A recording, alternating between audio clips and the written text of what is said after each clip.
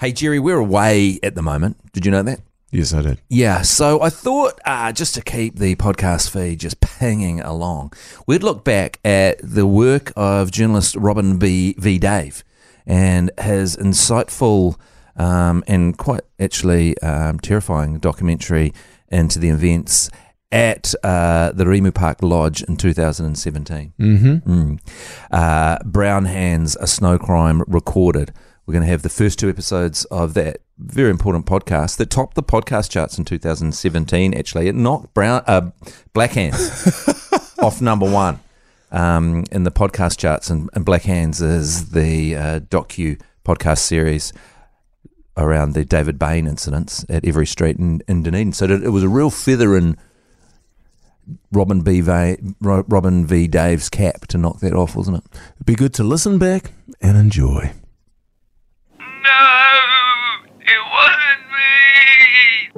Matt Heath, on being accused, seemed to go into a state of shock. He kept saying, brown hands. I'm being framed. Brown hands. We find the defendant guilty, Your Honour. I want to assure you, I did not make the mystery sound at the Rimu Park Lodge. In 2016, during a ski trip to Ohakuni, Jeremy James Drummond Wells entered Matthew Peter Henry Heath's room and recorded him snoring on his iPhone. These facts are not in dispute.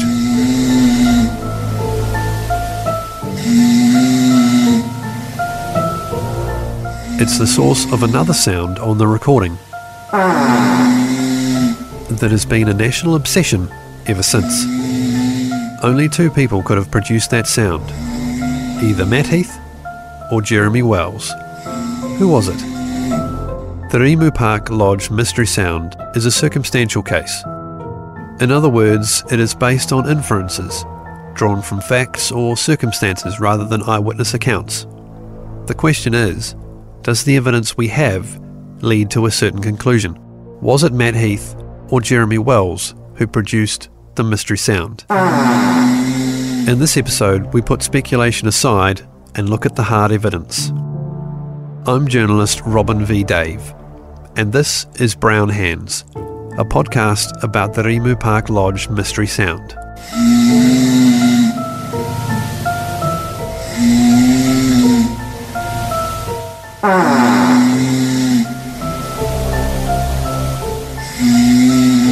On August 10th, 2016, a recording was made in Matt Heath's room at the Rimu Park Lodge on a ski trip.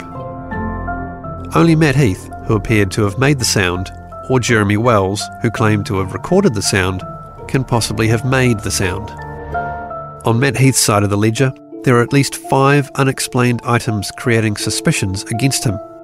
Let's start with the massive head of steam up Matt had gotten at the powder keg in Ohakuni that night.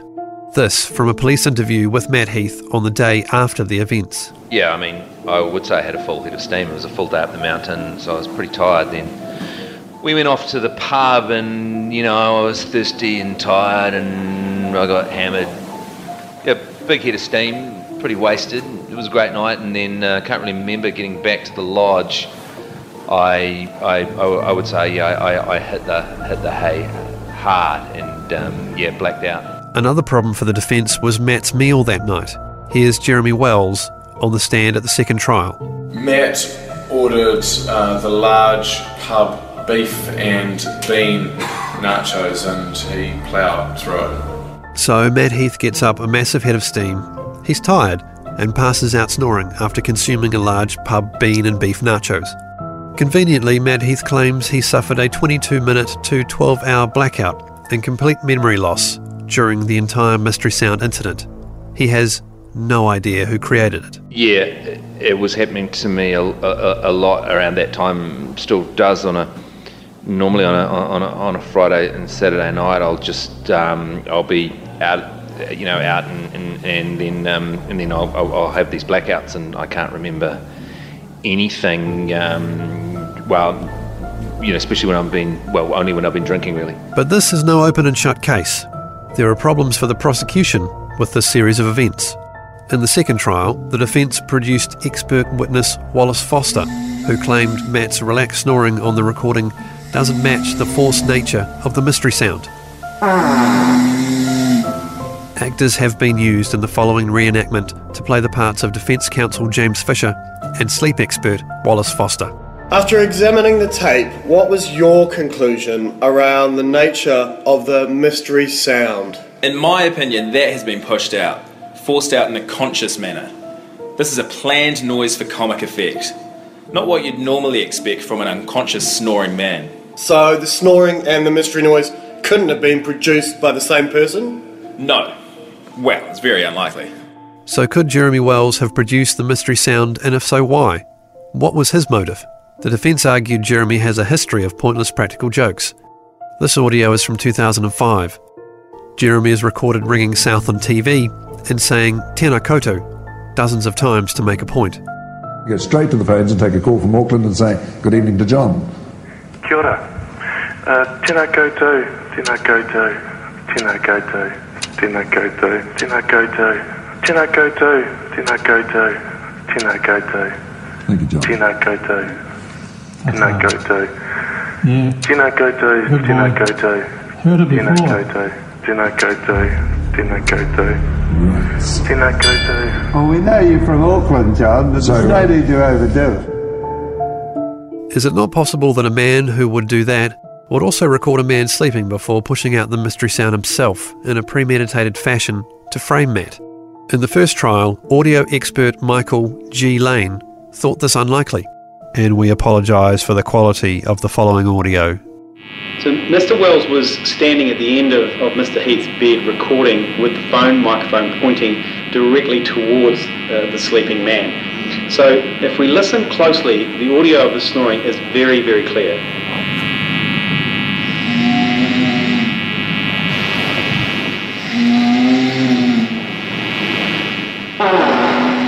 Now, when we hear the mystery noise, it is equally as clear. Note how it doesn't become muffled. If anything, it's louder and clearer than the snoring itself. And if Jeremy was to have produced that sound, he would have had to have used the phone in a very strange way, obviously moving it up and to the left of his backside and anus region. And not only would it have been a very strange way to use the phone, it will also have created a slight muffling of the snoring, which we don't hear.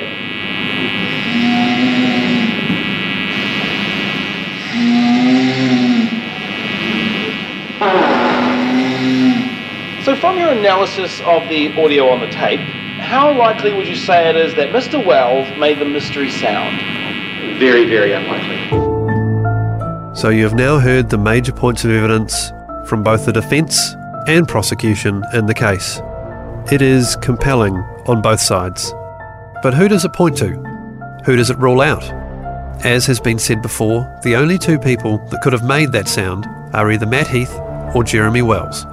We look forward to you joining us next time on Brown Hands, a snow crime recorded, when we will examine Jeremy's full bladder and ask why, if he had nothing to hide, did Matt Heath feel compelled to put his boxes through the wash.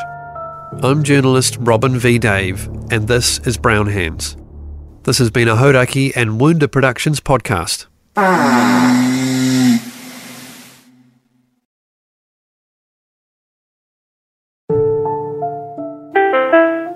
To listen, press 1.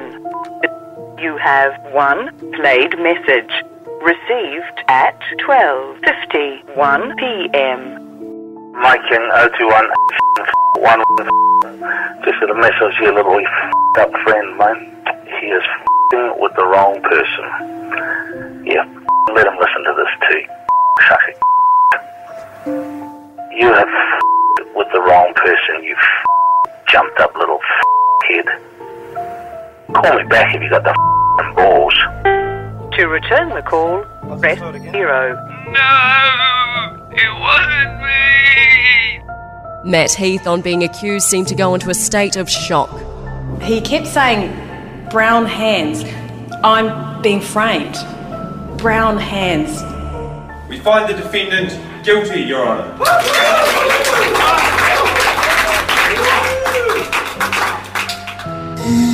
I want to assure you, I did not make the mystery sound at the River Park Lodge.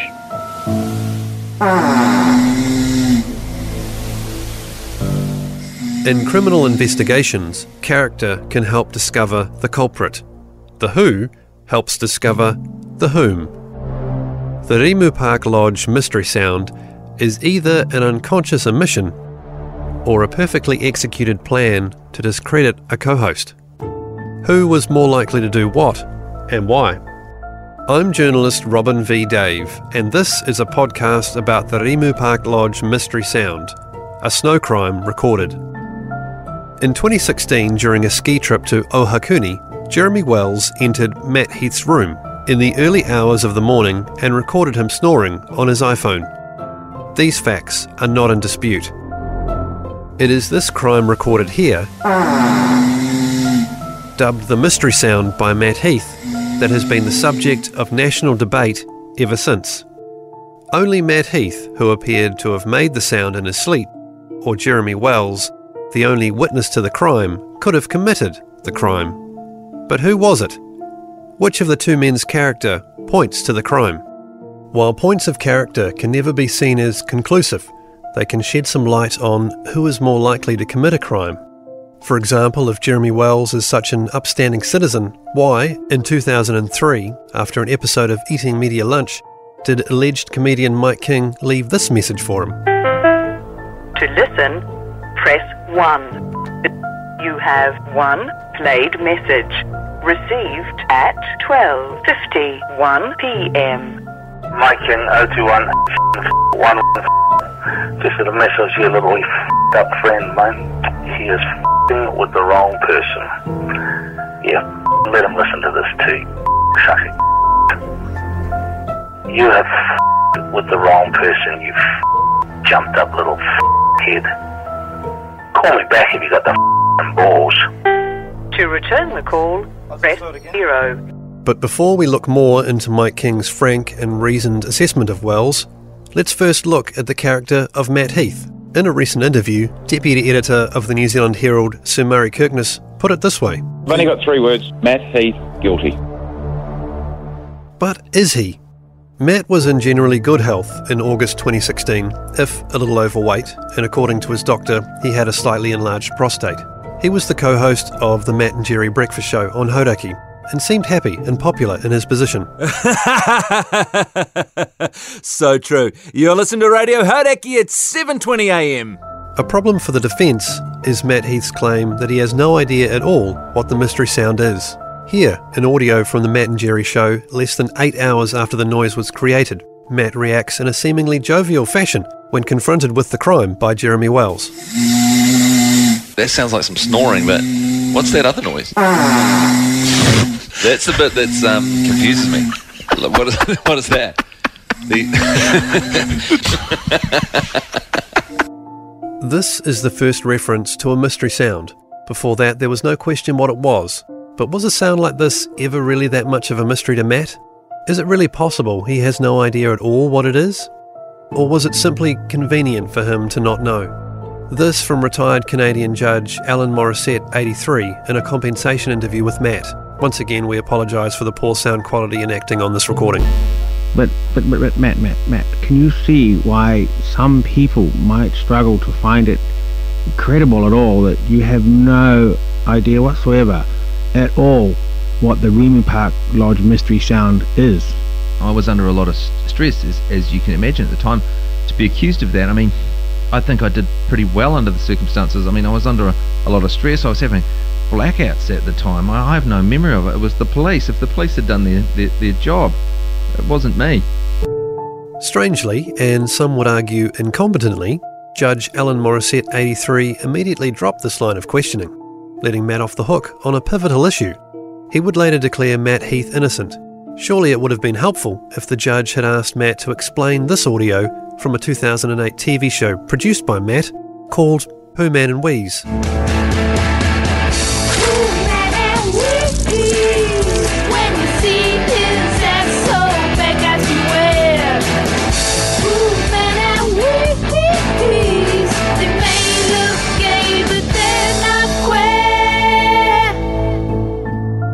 The song was commissioned by Matt Heath, the guitar played by Matt Heath, and the lyrics written by Matt Heath were sung by his girlfriend at the time, and yet he claims to have a complete lack of knowledge around the areas of the mystery sound.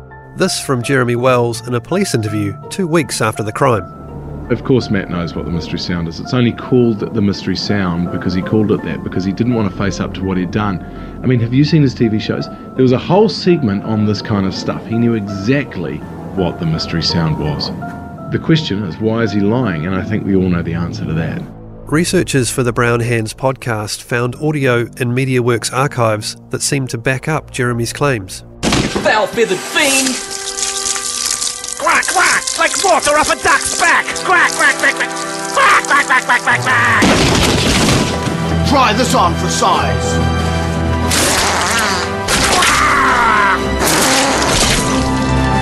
Yes! Him and we's best friends forever!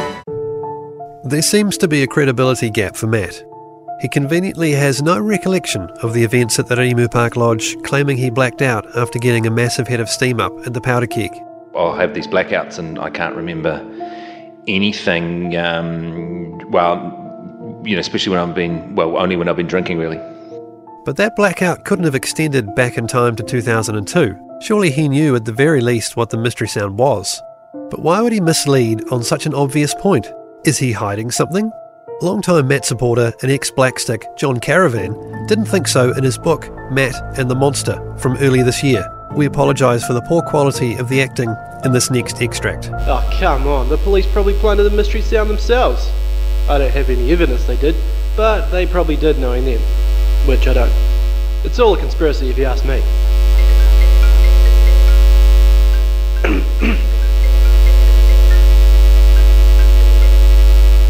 Hello? David? So there are problems for Matt from the perspective of character, but he is not alone. Next we examine the character of Jeremy Wells, the only other person who could have produced the mystery sound. There is also plenty in Jeremy's past that points suspicion towards him. To Jeremy's supporters, he is a victim. He was simply in Matt's room recording his friend snoring in the hopes of humiliating him on the radio the following morning. He simply stumbled in and discovered a horrific crime, but with no witnesses and Jeremy not willing to answer key questions, we are left to piece things together ourselves from the evidence we have. So what is there in Jeremy's past that points to him? This audio from Jeremy's TV series, Eating Media Lunch, was uncovered recently in the TVNZ archives. Here Wells is heard faking a stutter in calls to Good Morning and Leighton Smith's News Talk ZB radio show. Morning, Bob. Morning, Mary. How are you? Excellent, thanks. I think these emissions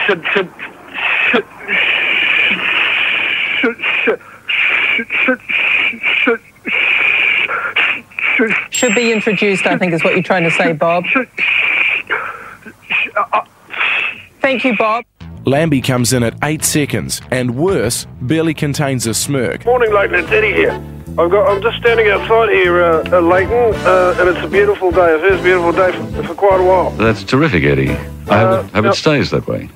Now, I wanted to touch on a couple of things. The first thing is, look, Leighton, I went to intermediate school in the 1960s here in Auckland.